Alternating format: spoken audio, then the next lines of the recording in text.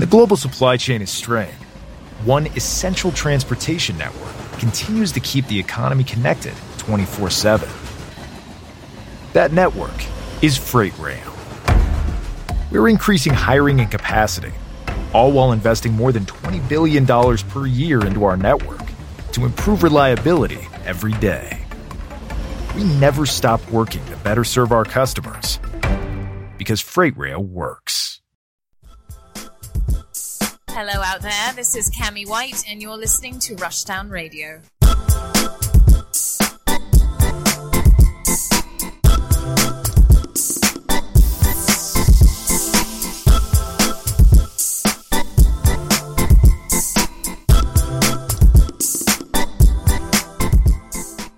Hello and welcome.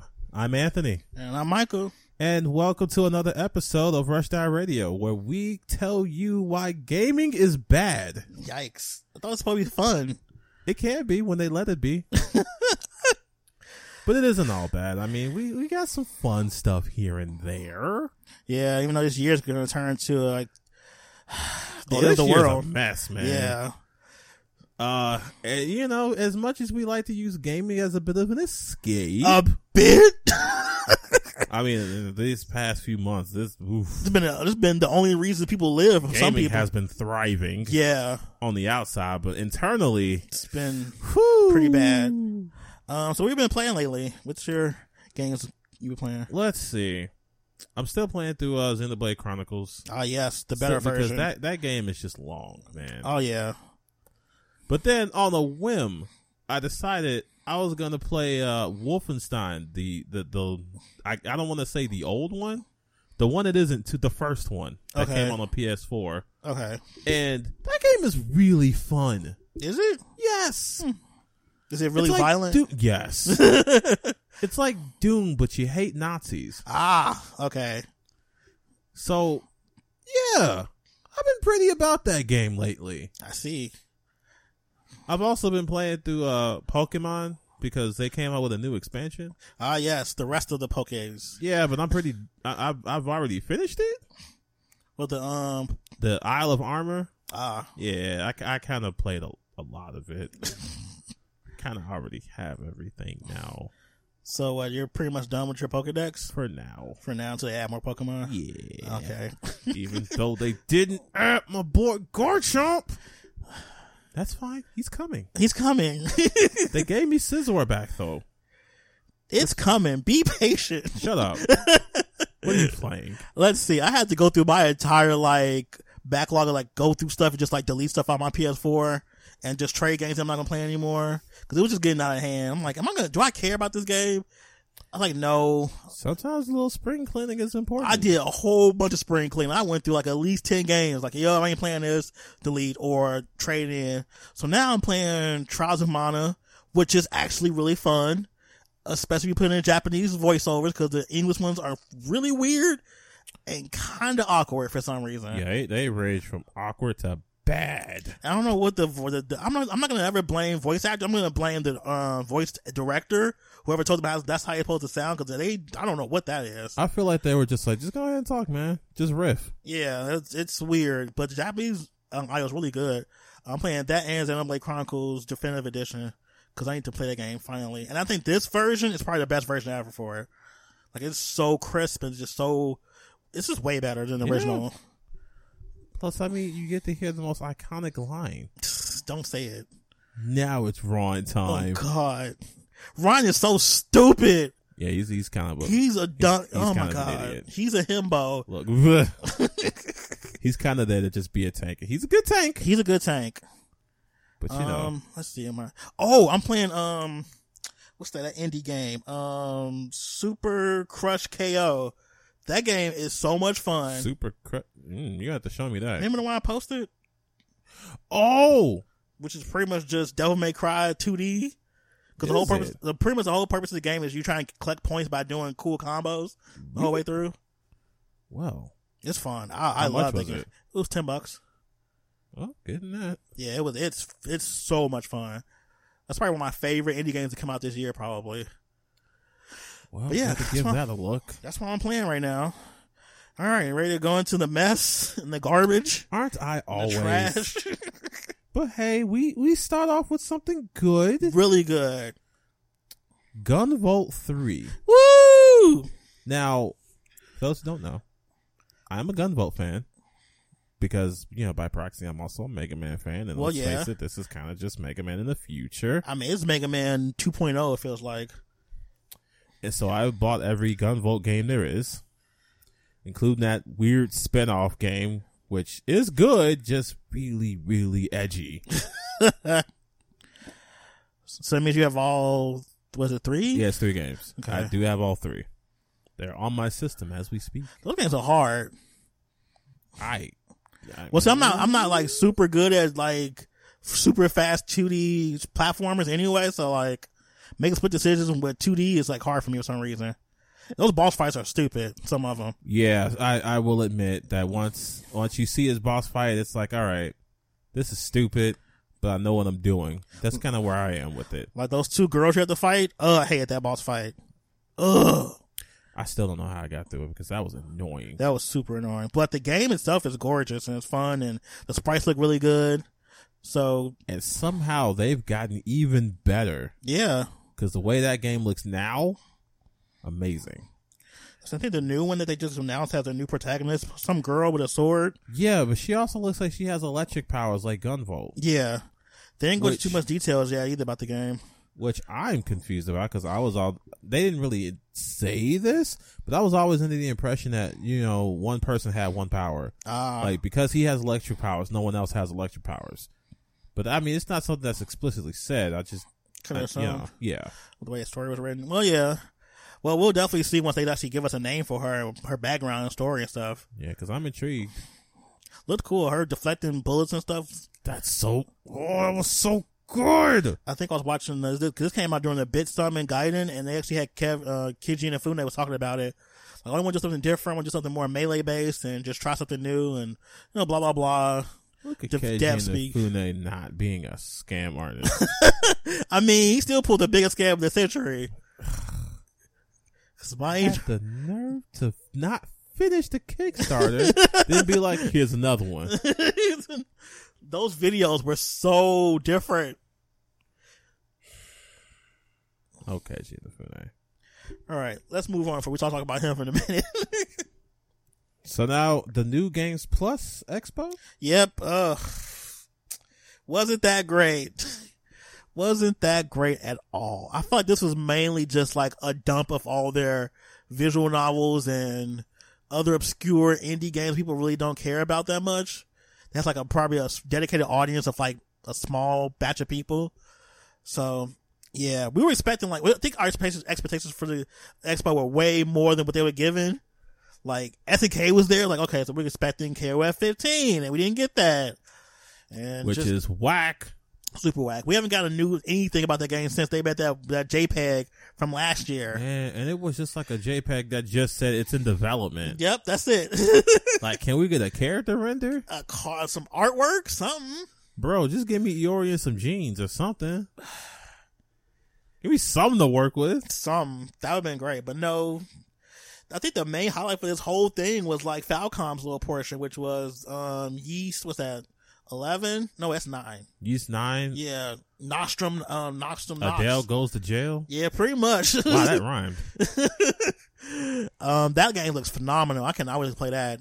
They don't have a release date for it. You said 2021, so that could be any time next year. Yeah. Surprisingly, it's coming on the Switch too. I'm scared for the Switch port. Nope. Not even doing it. I played Yeast 8 on the Switch, and y'all can see how I liked it. But for those who didn't see, no. Yeah, that didn't go very well.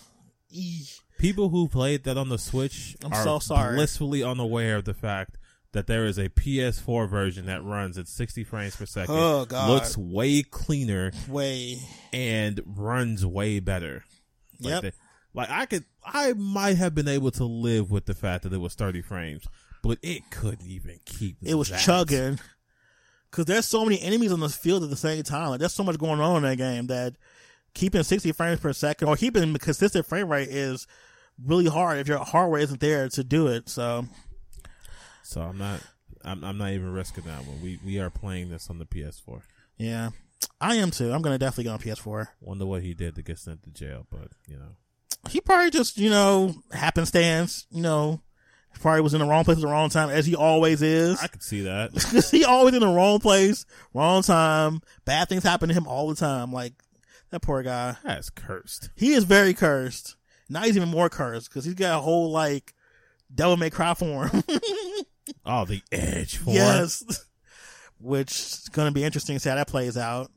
But yeah, the New Games Plus was kind of really mid and didn't really show a whole bunch. They gave us a release date for Treasure Coast Steel 4, which I'm excited about.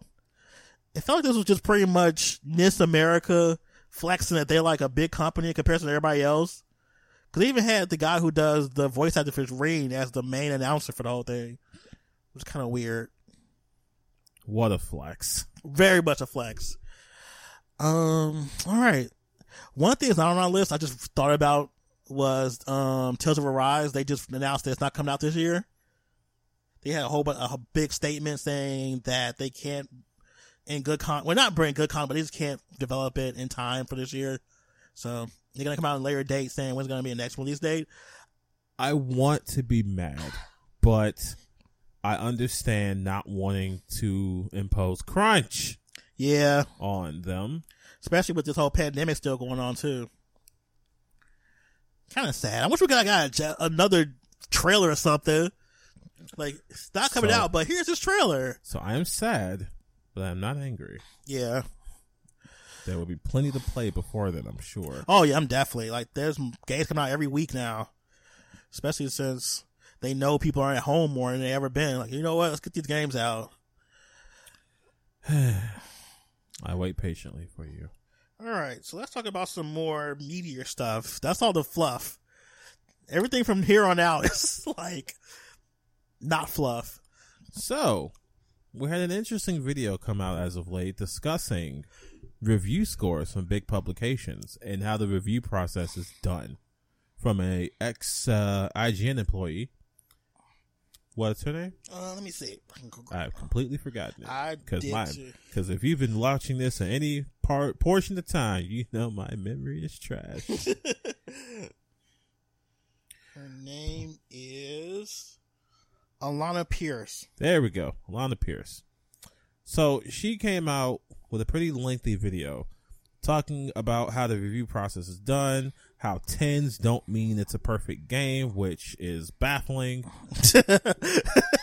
How they see reviewing as reviewers and how they do it more for their peers than for the people watching, and how they are apparently scared of people because they feel like when they put out a game and everybody already believes it's good, they have to say it's good or they receive backlash, which I understand, but that shouldn't skew the way you review a game. Yeah. If a game is bad, you just gotta say it's bad. Yeah. Because if you say it's good and everybody finds out that it's bad, that's more harmful to your reputation. Oh yeah.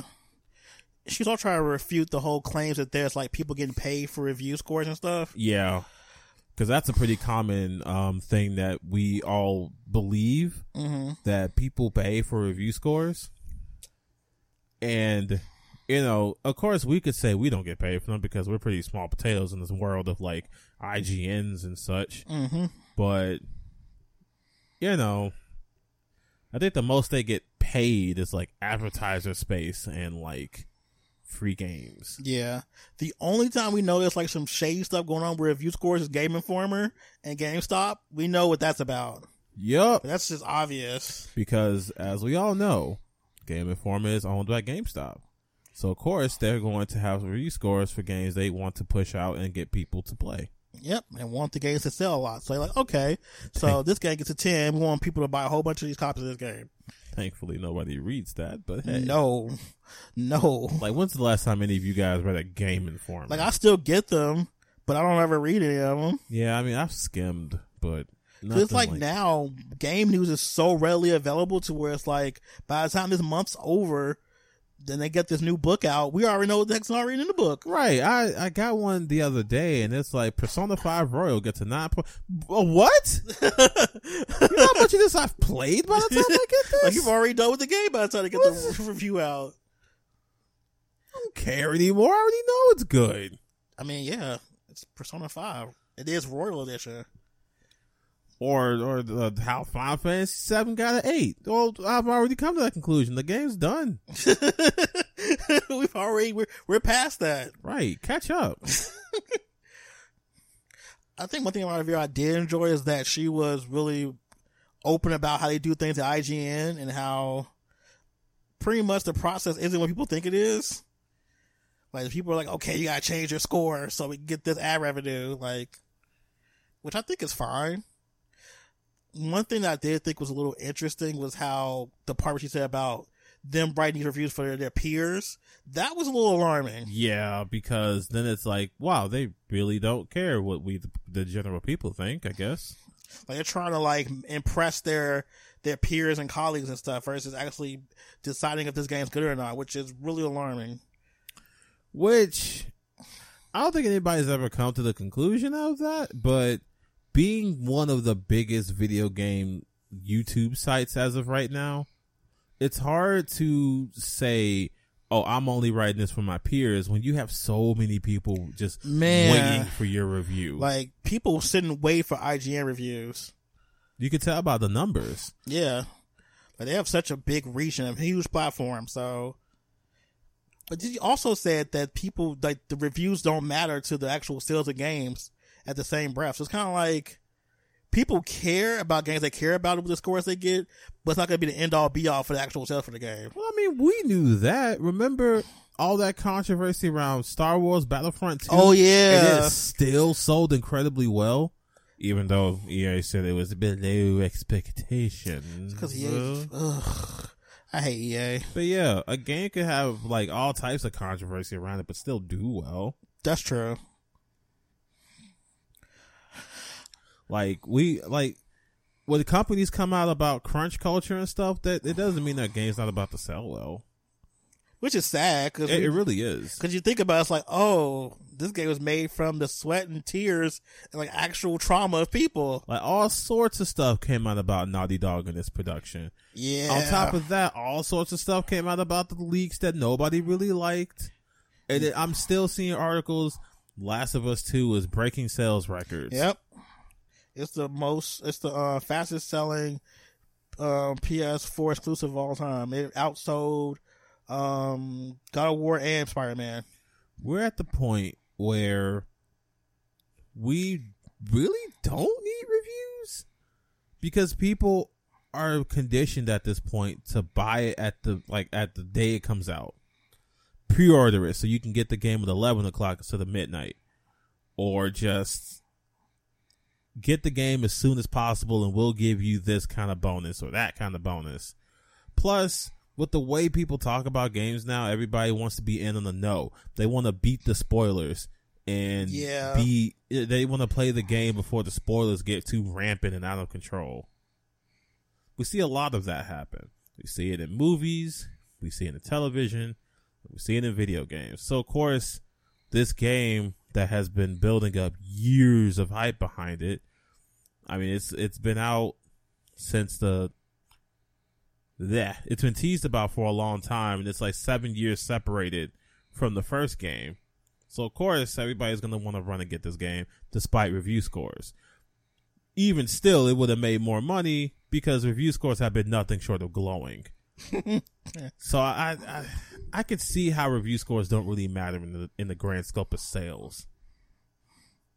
Yeah, I think the way that the system they have is like, as far as like what scores actually mean. Now that was interesting to me. Like a 10 doesn't mean a masterpiece. A 9 and an 8, no, a 7 is average. A 6 is below average, and 5 is mediocre. Now here's the thing, right? When you think of the word average, I think of middle of the road. And the middle number is 5. Oh, they don't review those games. If it gets a 5, you'll probably even make it to the site. Right. She did talk about how some games don't even make it up there as a video review because they're so bad. Yeah. I mean, I get that because we've had games that was like, this is just too bad to even like review. I've had a couple of those. I'm sorry. Like, I'm just not even reviewing the game. It's just that bad. I'm kind of sitting on one right now, man. Like, this game you had me review on the Switch, this game is awful. Ooh. And it's very hard for me to want to review it. I understand. We might have to check that as one of those this couldn't be reviewed type things. Yeah, because that game is bad. Oh, I might talk about it later just so, you know, I'm not leaving people on the podcast like, well, what games are you talking about? Yeah, that's just rude. So I'll talk about it, but that game is bad, man. What's next on our list of things to talk about? Voice actors. And how they are reprising their roles because they believe that black people should be voiced by black people all of the sudden. Just now this year because, you know, Black Lives Matter is such a huge thing. So I'm like, oh, we should start being, you know, maybe good. Black voices should be done by black voices. Right? Like all of a sudden now, like, this wasn't a thing, you know, last year, the year before that. So I think one of the main ones that came out recently was the voice actress for one of the characters on, what's that show? Big Mouth. She's like, oh, I'm going to resign from the role. I think it's probably better for an actual black person to do the role, voice actor for this character. Like, oh, okay, cool. That's cool. Yeah. I say we cancel that show anyway. Bro. I mean, true that. And then there was the, Cleveland character from Family Guy, the guy who does his voice, who's a white person. He was like, you know, I'm going to stop doing his voice because I think this should be done by a black person. Like, oh, really? You didn't think about that, like, what, 20 years ago when this first started? What's amazing to me is that people are, like, thinking that this is going to ruin their career or something. They are fine. They're fine. They're okay. Now, how does this coincide with video games? Well, people are starting to say, like, oh, well, what about Phil Lamar, who is a prolific video game. I mean, he's like everything. He does every type of like voice actor for just about everything. Cause he's good. And people like cite him as a person of color, well, a black person who's been doing characters like who weren't black. I'm like, well, Phil Lamar is a very rare case, first of all. He's been doing this for like what, 30 years almost? Like him and Cree Summer have been doing this for a long time. They have notable names. Like, you can count on your hand probably of characters that you know are black and voiced by black people, or characters that aren't black and voiced by black characters. At the top of my head, I can only think of two, maybe. Well, I mean, yeah, we're gonna count Kratos, so three. Three characters that are not at all black, but are voiced by black people. I can only think of three. The other two being Bison in Street Fighter. Yep.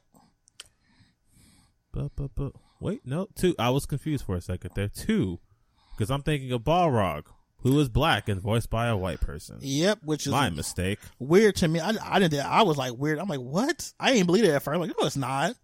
And then I'm like, yeah, it's a white guy voicing him. So now it comes to the point where people are feeling like, oh, should we have only white characters voiced by white people and black characters voiced by black people? Like, no, what we should do is prioritize minorities in games to minority people. Prioritize, which means go out of your way to try to look for people who are black, because there are plenty of people who are black who don't get voice acting jobs. And no, we're not talking about Johnny Bosch. We're not. We know that man has done so much work, but we're not about to make him like the straw man here. Yeah. So what do you think is like the solution for this type of thing, especially in video games? Because I know a lot of times video games have like people do roles for characters and they don't tell them who the character is until after they've gotten it. What? Yeah. Oh, you didn't know that? That's a pro practice. Yeah, most of the time they do like let's see, this like I feel like 4 interviews with voice actors. They don't know the character they're doing until after they've gotten the role. That's dumb. First of all, yeah. Like so the way I've always thought it worked was, okay, we're casting for X character, and you come in knowing that you're casting for X character. No, you don't know that. Wow. No, until after the fact. That's dumb. Let's see. Stephanie Shea said that. Mr. Bison said that. So he came in not knowing he was going to... Who did he think he was going to voice? I don't know. I think he's voicing just some character for a video game. What? Yeah. They don't know until usually afterwards. Let's see. Laura Bailey didn't know she was going to be doing a black woman until after the character came out. For that. Out of here, man. Yeah. Well, then the solution is a little easier because I don't want to say, well, let black people do black people as if that, because that's typecasting and that's equally as problematic. Mm-hmm. So hire more minorities. Yeah, that would work. Like the one thing, like saying I'm no longer voicing this character. Stop it. Go do your thing. Okay. We're not going to say that because that opens up the door of, well, if they didn't feel comfortable doing black people shouldn't feel comfortable doing white people. That's a No. So it's way different. No. Y'all stop that right now. Be Mr. Cleveland. Be that other character from that terrible show. Stop that. Stop this performative nonsense. It's so performative. It's just like, okay. Especially now, I think it's not even that popular anymore. It's like, okay, you bowing out now all times. Oh, no, you're not going to be Cleveland in Family Guy. This might be a big deal like 10 years ago. Like, oh, okay, that's a move. Right. Now it's like, who really been watching Family Guy last like 2 or 3 years now? Straight up, if you were really that upset about it, you would have taken the role. Oh, yeah, definitely. Because you would have found out like a little bit later after you got it, like there's a black character, like, oh, maybe I shouldn't take this. But no, you're like, oh, I'm about to do it. So like you just chilled and was like, yeah, all right, let's do it. We in the booth. There's such a huge barrier for black actors anyway, as far as like voice actors. But there's so many barriers for them. But nah, you thought it was just gonna be cool to just be a black person. And for a while it was. I didn't know Cleveland was done by a white person until I found out like a couple years ago. I was like, oh, okay. Cause I kind of assume in my brain, I'm thinking, okay, black character, let's just get a black actor to do the voice work for it. Cause that's usually in my brain how things work, but that's not how the real world works sometimes. So, yeah. You're on there, buddy. Yeah, I was. So hopefully the conversation around voice acting becomes a big deal and people start to like be more mindful of the people they're trying to hire and not just be like, let's just get this other white person to do his character like they've been doing. We would like it to be that way, but I am skeptical. For good reason. Very much for good reason. All right, what's next on our docket of things to discuss? Speaking of The Last of Us 2. Oh, no. We understand that people love this game. Yeah. People like being sad. Yeah. People like this visceral action and gross, just, bleh. It's all gory and sad and killing dogs and stuff, man. You crazy people. Yeah. However, what we aren't going to do is compare The Last of Us to incredibly powerful pieces of media. Like what? Like Schindler's List. Da, da, da. Okay. Apparently that was a tweet. I need to know who said this exactly. I need to find him. All right, let's take a quick search of who said that The Last of Us 2 was comparable to Schindler's List. Like, of all the things, I almost didn't believe it when I saw it. Like, this had to be like a troll account. No, this is done by Mr. Jeff Kanata. Let's see. Father, husband, actor, show host, DM, gamer, VR enthusiast. Okay. Geeks and Sneaks. That's his platform. What? The person that said it. Jeff Kanata.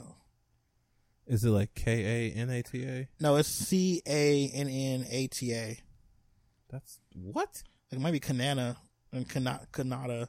I'm having a hard time with pronouncing his last name, but who cares? The fact that he said this is really weird. Oh, here we go. In a medium where everything is John Wick, The Last of Us Part 2 is Schindler's List. And people took that and ran with it. And just like the film, there were times where I wasn't sure I could keep going.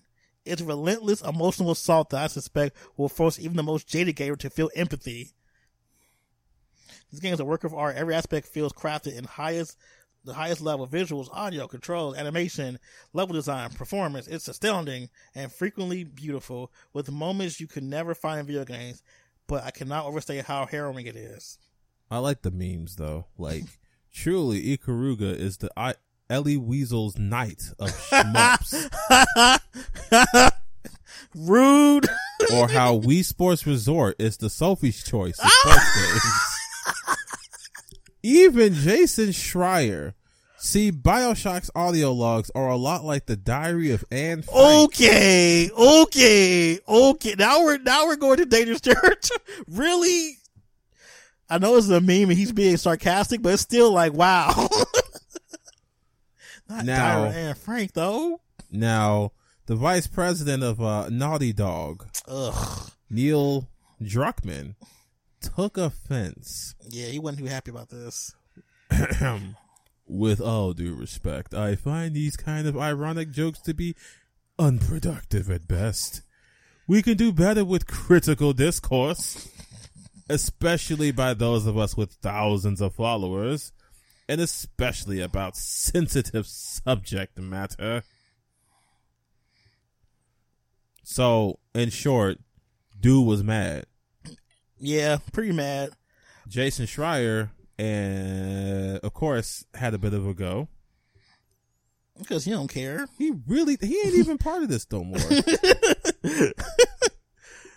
It's bizarre to, like, I get it. This whole exchange is bizarre. Oh, it was funny. I died laughing. Like, your whole bread and butter is tearing us down.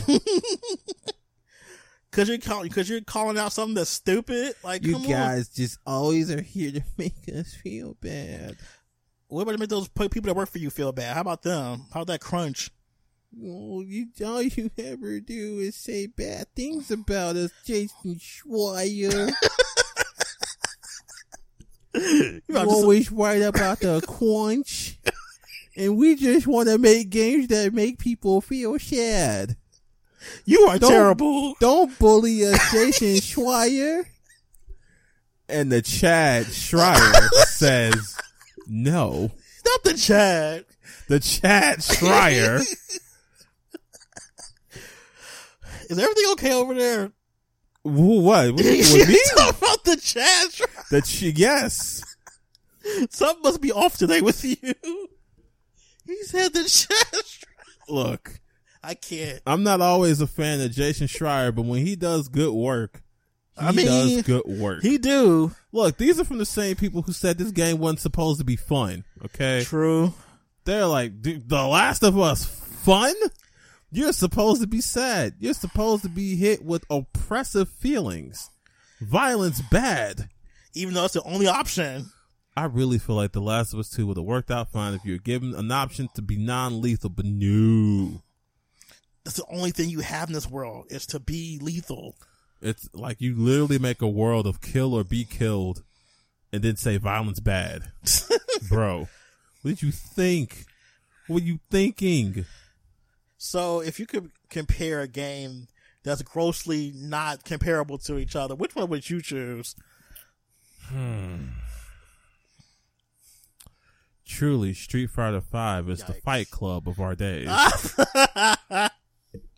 See, I ain't digging up hard enough. You're right. I need to dig deep.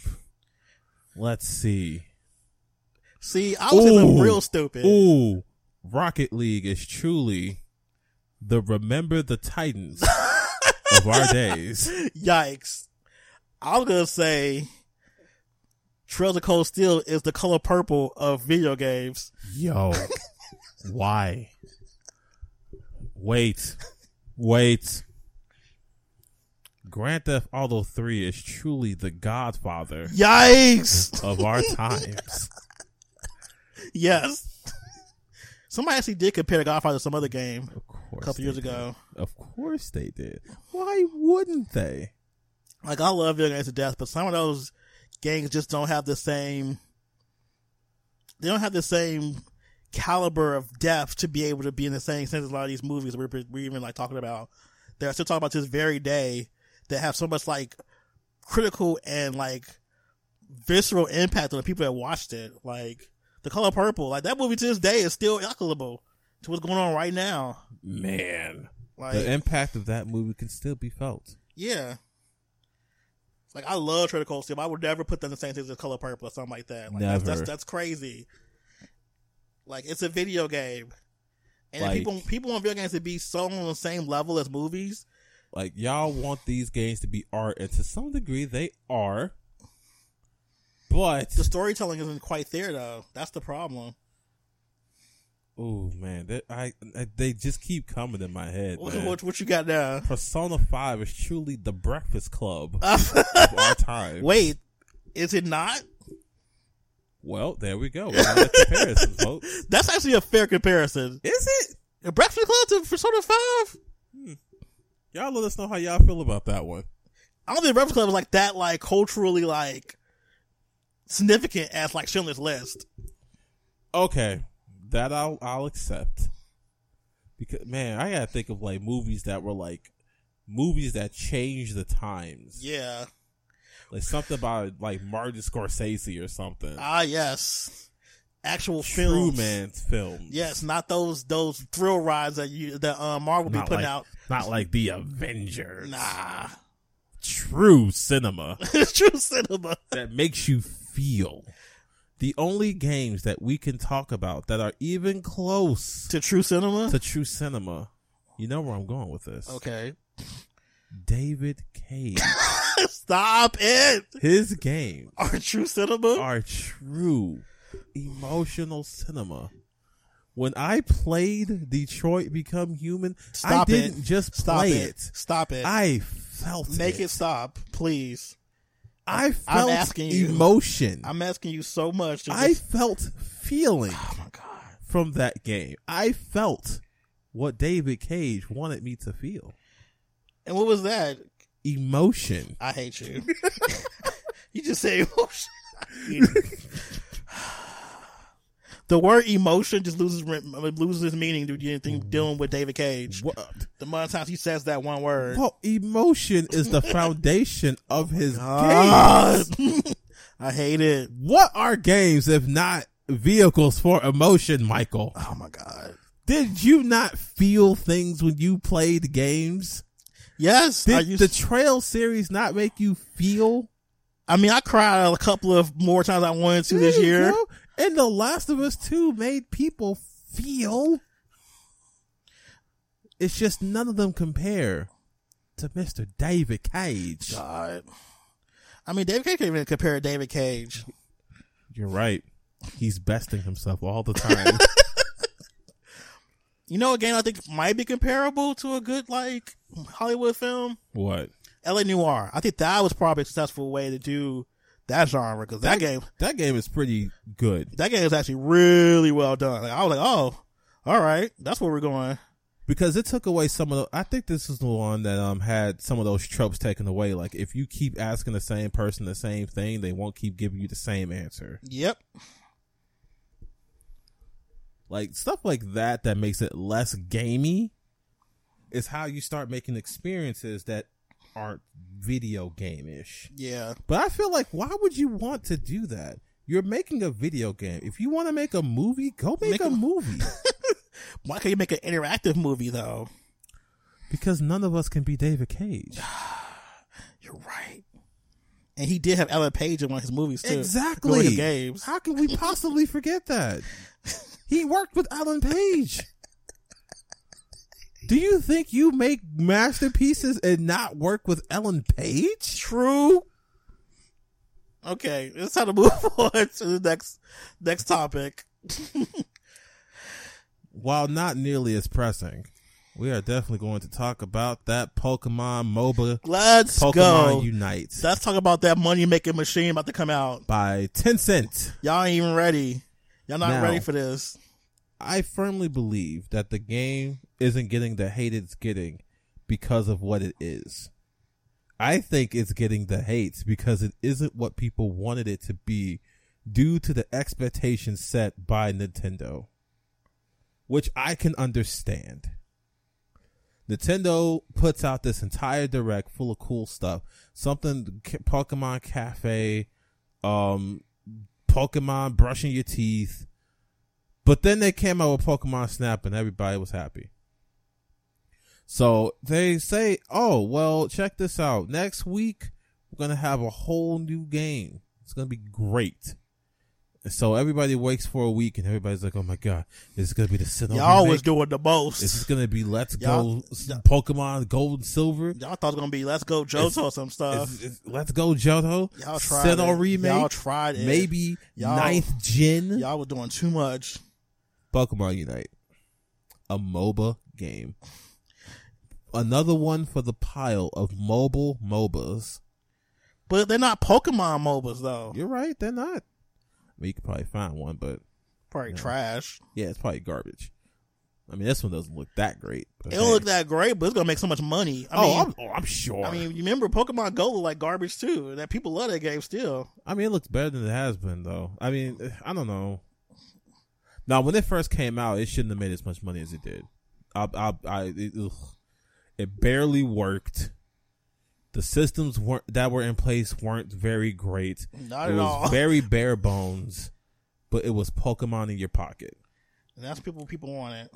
So now we got Pokemon 5v5. I don't know who wanted it, but I'm sure people will play it because it exists.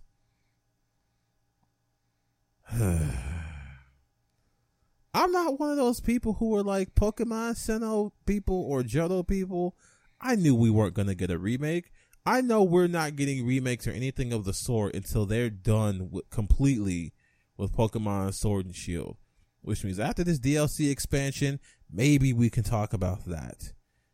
But you couldn't have told me that what I was going to get instead was a MOBA. A money-making machine.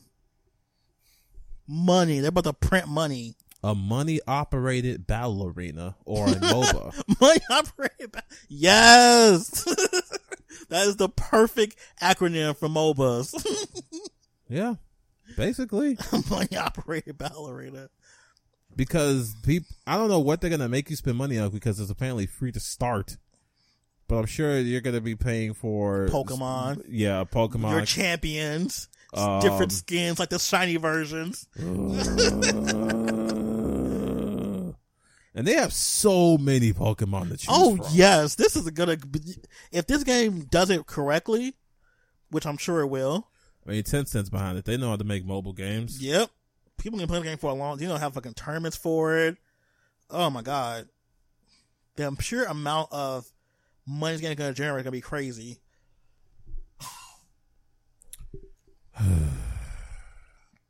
There's so many Pokemon out there. How many Pokemon are we up to now? 1,000 or more? I am looking that up as we speak because I don't know numerically off the top of my head. So I can swear probably like at least like 1,200 right now. I don't think Sword and Shield added that many more. Like they had some, but it's not. We're at 892. Okay, it's not bad. I thought it was 1,000 by now. But we still got a couple more Pokemon coming out. Ah, okay. So I think they might round it off at like 900 sooner than later. So that means they have 900 different champions they can come out with for this game. Yeah. Yeah. And then shiny versions for some of them. And yeah, this is going to make some decent money for them. I feel like it's going to be a cheap game to make too. Like, it looks like it's going to be that much like costly to produce this game. I don't think it's going to be either. I mean, they're not exactly using assets that look built from the ground up or anything. I mean, they might have to like skin some sprites, but that's about it.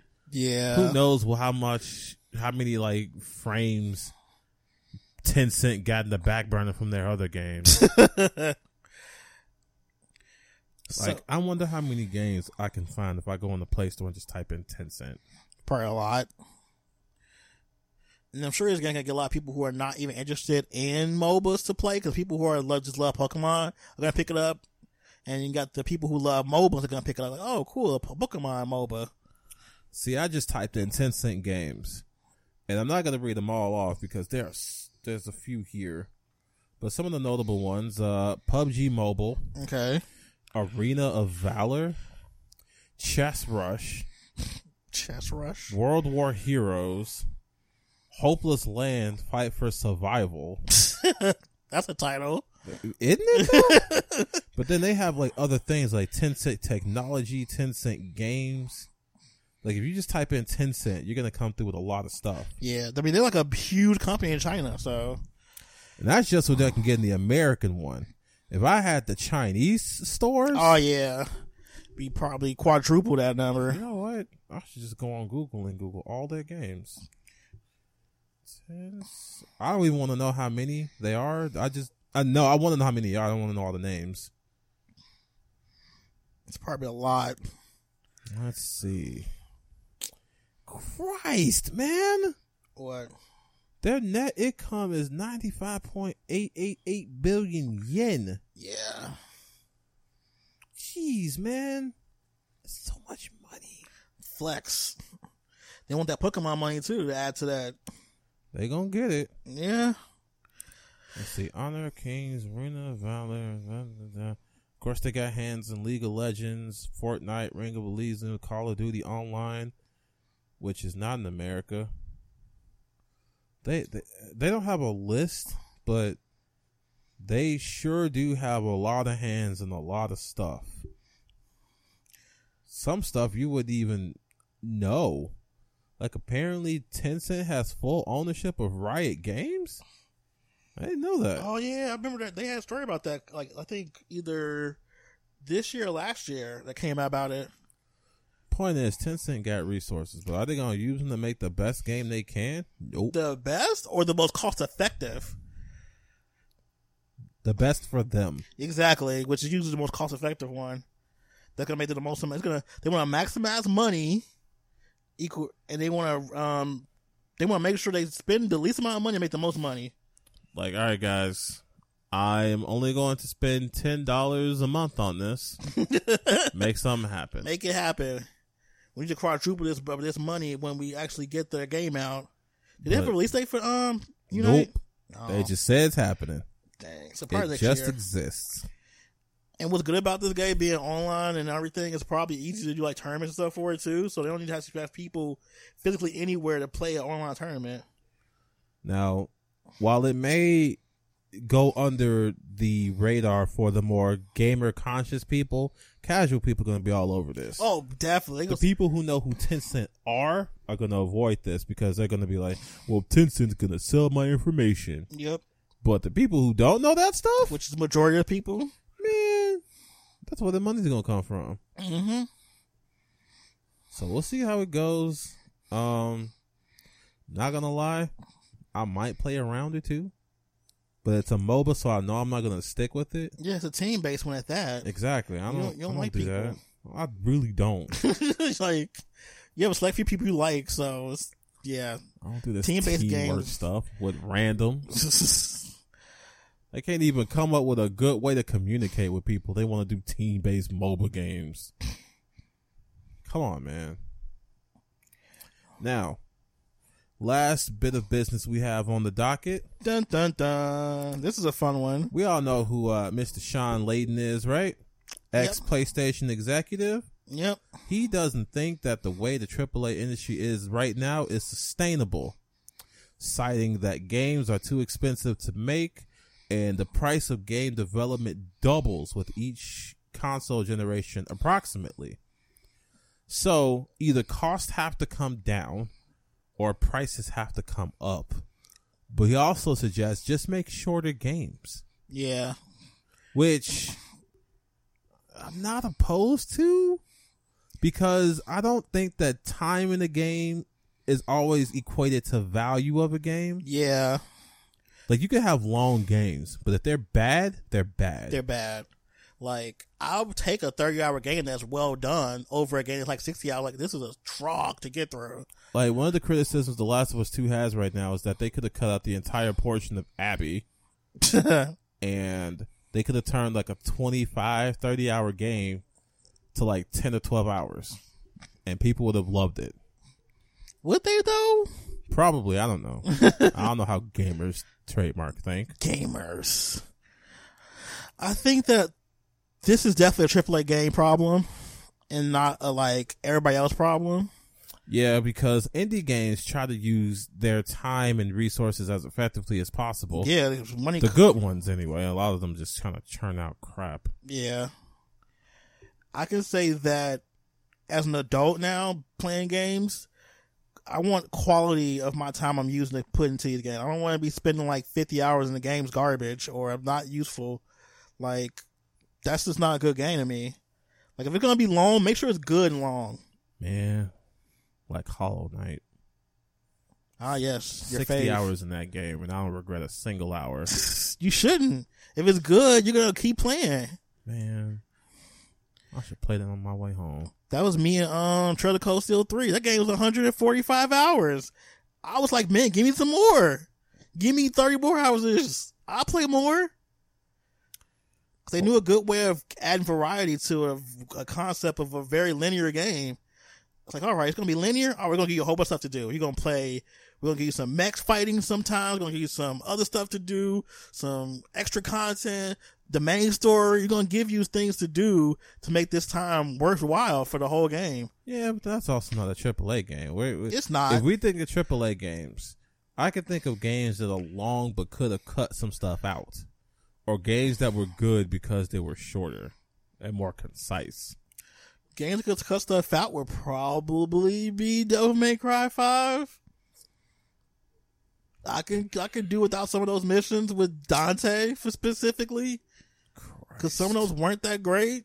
Christ. They were kind of mediocre. Y'all could have given those weapons to Nero and made him a better character. I don't understand why they give Nero such bare bones gameplay. Like, the Rocket Fist gimmick is only fun after the first couple times. It really, and then they break. That Like, could have why? been cool if it didn't break. Why? That didn't make sense. See, I could understand if y'all have arms that you have and then you just unlock more arms as you go, which is what they still do, but they break. Yep. Which takes orbs away from your abilities and skills. Yep. And then you have to like get different cartridges with different like loadouts and stuff. Who wants to do it? That's dumb. As opposed to V, the Chad. The Chad V. Who's like, look, just put orbs into my monsters. That's it. And they'll have cool new stuff to do. So it is written. I love V. That was such a great part of the game. Could have just given us a V game. That'd have been Yo. I play it. Nah, y'all had to be like, you know what? Rocket Punch. Oh, and Dante? Oh, motorcycle sword. That thing was stupid. Oh my god. That was the most boring. Dante's whole part was boring to me. I kind of just did it because I had hyped up, man. But he was basically like the old demon uncle that had to be there because it's a Devil May Cry game. Not demon uncle. But yeah, they could have took some stuff out of that game. It would have been probably a little bit better. I don't know, man. That game, fun as it may be at some points, was like, y'all could have trimmed this down a little bit. Yeah, trim the fat. Because now they're trying to make it seem like we, the gamer, have to pay for this new technology they're using. Like, oh, well, you guys need to pay for, these more expensive games we're having out now. The thing I've never understood as game development went on is, who asked for all this hyper-realization or all these super realistic graphics that make games look photorealistic? Who asked for that? Gamers did. What gamers? The gamers. Ugh. Gamers TM. It's like they set the expectation, then get mad at us for holding them to it. Like, these games are going to be photorealistic and 60 frames per second constant. And then they don't do it. And it's like, wow, gamers are really holding us to what we said? They're really holding us accountable? Wow. That's crazy. That's basically AAA development. Yeah. I'm not a fan of that. Because they need to tackle all that because they're trying to make as much money as possible. Because this would be cool if they weren't trying to give us all this DLC and stuff. They try to like put it after the fact. Microtransactions, loot boxes, even though those are dying down, thankfully. Thank God. All those free-to-play games with terrible economies. There's so many other avenues of money that they have that, of course, they don't want to talk about. They make more money out of DLC than they do actual gaming. Mm-hmm. Like, that's crazy to me. You can see that in EA. You can see that in Activision. They make so much money. Yeah. EA prints money every time they put out a new sports game. Especially FIFA or like other like Madden or... Christ, every time I see a person buy FIFA, I'm just... Ugh. FIFA's such a worldwide game, too. I want to tell them, don't buy that game. It's garbage. You know, I'm surprised that Final Fantasy 7 Remake didn't have like a whole bunch of microtransactions or a whole bunch of like DLC and stuff. It really could have. It could have. Oh, God, it could have. Especially with costumes alone. They could have been like, you can buy more costumes, or you could buy more material. I would have bought more costumes, though. Or you could buy experience boosters. Yo. The costumes I would have bought. No lie. If they told me I had Advent Children Cloud to buy, I was like, you know what? Screw it. I'm not going to... Look, I would have too. It's not my favorite costume, but just the fact that it would be in that game. Or Advent Children Tifa's costume. Oh, definitely about that too. Or Advent... Oh, that's right. She didn't make it there. Stop it. she didn't make it there. Wow. You were terrible. You're horrible. Not as terrible as Aerith. Yikes. So yeah, I don't want to foot the bill for AAA games because they want to keep making these hyper-realistic games that look crappy in like 10 years from now. Yeah, because photorealism doesn't age well. It ages like milk. Some of those games you thought were photorealistic at the time, trash. Like those cutscenes, garbage. Like, why should you look like that? Why should you look all awkward when they do like cutscenes and stuff? Not to mention, as these generations go on, there's this thing called diminishing returns. Yep. You can only get so good looking. Mm-hmm. And I think we're going to see that in the PS5. Oh, definitely. Like, yeah, we're going to see a lot of technical improvements, but are games going to look that different? Like, for example, the sequel to Horizon Zero Dawn is going to be on the PS5. I am, of course, going to buy it because I love Horizon Zero Dawn. Mm-hmm. I promise you, it's not going to look that different. When that game comes out, I will take footage from both games and do a side-by-side comparison, see how much better those games look, and if it is worth the cost of AAA gaming as it is. It's probably going to play better, if nothing else. Like, I find that hard to believe, but I mean, you know, I'm willing to be proven not game. wrong. I'm just probably like how it actually like runs. Ah, okay. Probably going to run better. I can see that. Might have more enemies on the field at the time. It's going to be more fluid. Probably more consistent frame rates. I'm fine with that if they could pull that off. Probably less loading times. If they could do that alone, I'll concede. We still have loading time. I remember they kept saying, we're not going to have loading times anymore. Every console race we go to, they keep saying that we're not going to have loading times anymore. We're going to be able to go play straight through. And then Tekken happens. Get ready for the next battle. I don't care how you dress up a loading screen. A loading screen is a loading screen. Yep. God, I thought we were done with loading screens. Wrong. Even though we can be. God of War proves that. It loads one time. And that's it. That's phenomenal, actually. Yes, that game only loads when you boot up the game. And once you get into the action, you will not see another loading I screen. need to play that game. You know what? I'm going to put it on that's on my list of games to play. Especially if it's not that long, too. All you gotta do is download it, man. I'm going to download it. I'm going to do it. All right. Now we're at the end of our segment. So let's talk about our sound offs, which is pretty much us ranting about whatever we want about video games. Do you have anything you want me to go first? Yes, I do. Okay. I am tired. Sick and tired of Sony and Microsoft sitting across the room at each other, staring at each other like, no, you tell us the price first. No, you tell it. No, you go first. No, you go first. No, you go first. No, it's like two stupid teenagers going, no, you hang up.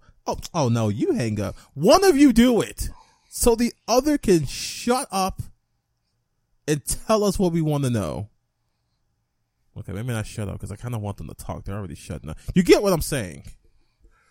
Like, why? Why is it so hard for us to have a price by now? All we have was a bunch of rumors. Some say the PS5 is going to be $700. Another one's like, it's going to be $300. Another one's going to be $400, $450, $500. Just tell me what it's going to cost. Not because I'm like, oh, I need to save up money. I'll have it if it's worth it. I've said on several occasions, if that PS5 is under $500, which is what I think it's going to be, but if it's under $500, we're going to go pick it up with a clown nose on day one. And now Xbox got these rumors going around. They're going to have like the Xbox One Series X 360S. Stop it. Stop it. The whatever one, the small one. The mini Xbox S Series S. It's going to be like $200-$300. Cheap. Yeah, that's actually a really good price point. I'm surprised if that's actually the real prices. Like, I don't care if it's all digital. I do not care. Yeah, at this point, I'm like, if it's all digital, I'm okay with that. Like, whatever. Gimme. I will buy you for that price. But my only caveat is it can't have this whole, like, you need the disc to play old games. Like, I'm not with that. Because that would suck. Well, I mean, that's a huge deal breaker since kind of can't play a disc. Exactly. Like, I hope they don't do that one of those things. Like, they need to have the backwards compatibility be not contingent on having the disc. Like, if they're gonna do this whole digital thing only, or try to like pass this off, they need to figure out a way to do this without needing discs. I mean, why don't they just take a disc and download the file or something? There are ways, I think. Yeah. But, you know, Microsoft can only do so much because Microsoft. Point is, I want a number. Not a ballpark. Not a guess. Especially coming out this holiday season. I wish you understood how upset I was when I saw this entire PlayStation thing, and it's like all this sleek stuff when they show us that ugly console. I stand by being ugly. And it ugly. And they were just like, here's the PlayStation 5. All right, and where's the price? Where's the price? We're all waiting for that price. And then you see the last slides. Oh, okay. They're gonna just surprise us with it. Stream is over. What? Where's the price, Sony? Where's the price, The Sony? price is inside your heart. We all have the price.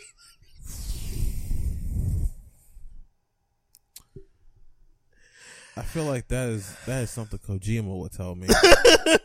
Like, we all have the price inside of us. Right. The price was inside of you all along. Well, my work here is done, but you didn't tell us anything. Goodbye. Sony's over here like, well, how much is the console, Sony? How much is your gaming worth? Yikes. I asked how much the console is, and I asked how much is your gaming worth? So yeah, that's my gripe with gaming today. All right. My sound off is, unfortunately, a lot of these online streaming expos to circumvent the fact that we don't have E3 this year, not the most well planned, a lot of them. And I get it, we have a little bit of time to do this stuff, but they're not showing good games. That's my real gripe, really. Like, out of all the ones we've had so far, it's been like a good 7 or 8 of these things that come out, and they're not really showing anything of value, really. Ooh, EA's was such trash. Like, come on. EA's was such, and it was patronizing. Of course. They were like, if you find these cool golden letters, then you get to have one of free EA games on Steam. Yuck. I wish you'd have sat and watched some of it. I'm not even. They're going to be subtly hidden throughout the whole conference. Stop it. Puts a mug up and there's a golden letter. Oh my so God. So keep an eye out so you can get you a free EA Steam game. Stop it. That's not how it went. You're lying. You just lying on EA. I don't believe you. That's all right. I'll show you. When we're done broadcasting, I will show you. But yeah, that's my time. I'm just they're not showing you good games. Like, this is the perfect time to just have trailers only, and we haven't seen really any good trailers really for the last 2 weeks they've been doing these. So because they suck. Hopefully somebody saves this whole thing. It's like E3 was like a crutch for everybody. All Nintendo gotta do is drop a direct. Just drop a direct. That's it. You won. You were going to be the winner by default. They were supposed to be the chosen ones. Yeah. But yeah, that's my sound off. That's all I have to say. Well, that sounds like that wraps up our show for today. What do you guys think of these expos that are garbage? Do you also think they are garbage? Let us know what you think in the comments of anything we've talked about here today. Follow our social medias and our Facebook. Don't forget to like and subscribe. Share this with your friends. They probably have their own gripes too and want to just chat it out with us. And I think that's it. That's yep. it. All right. Pretty much. And we'll see you guys later.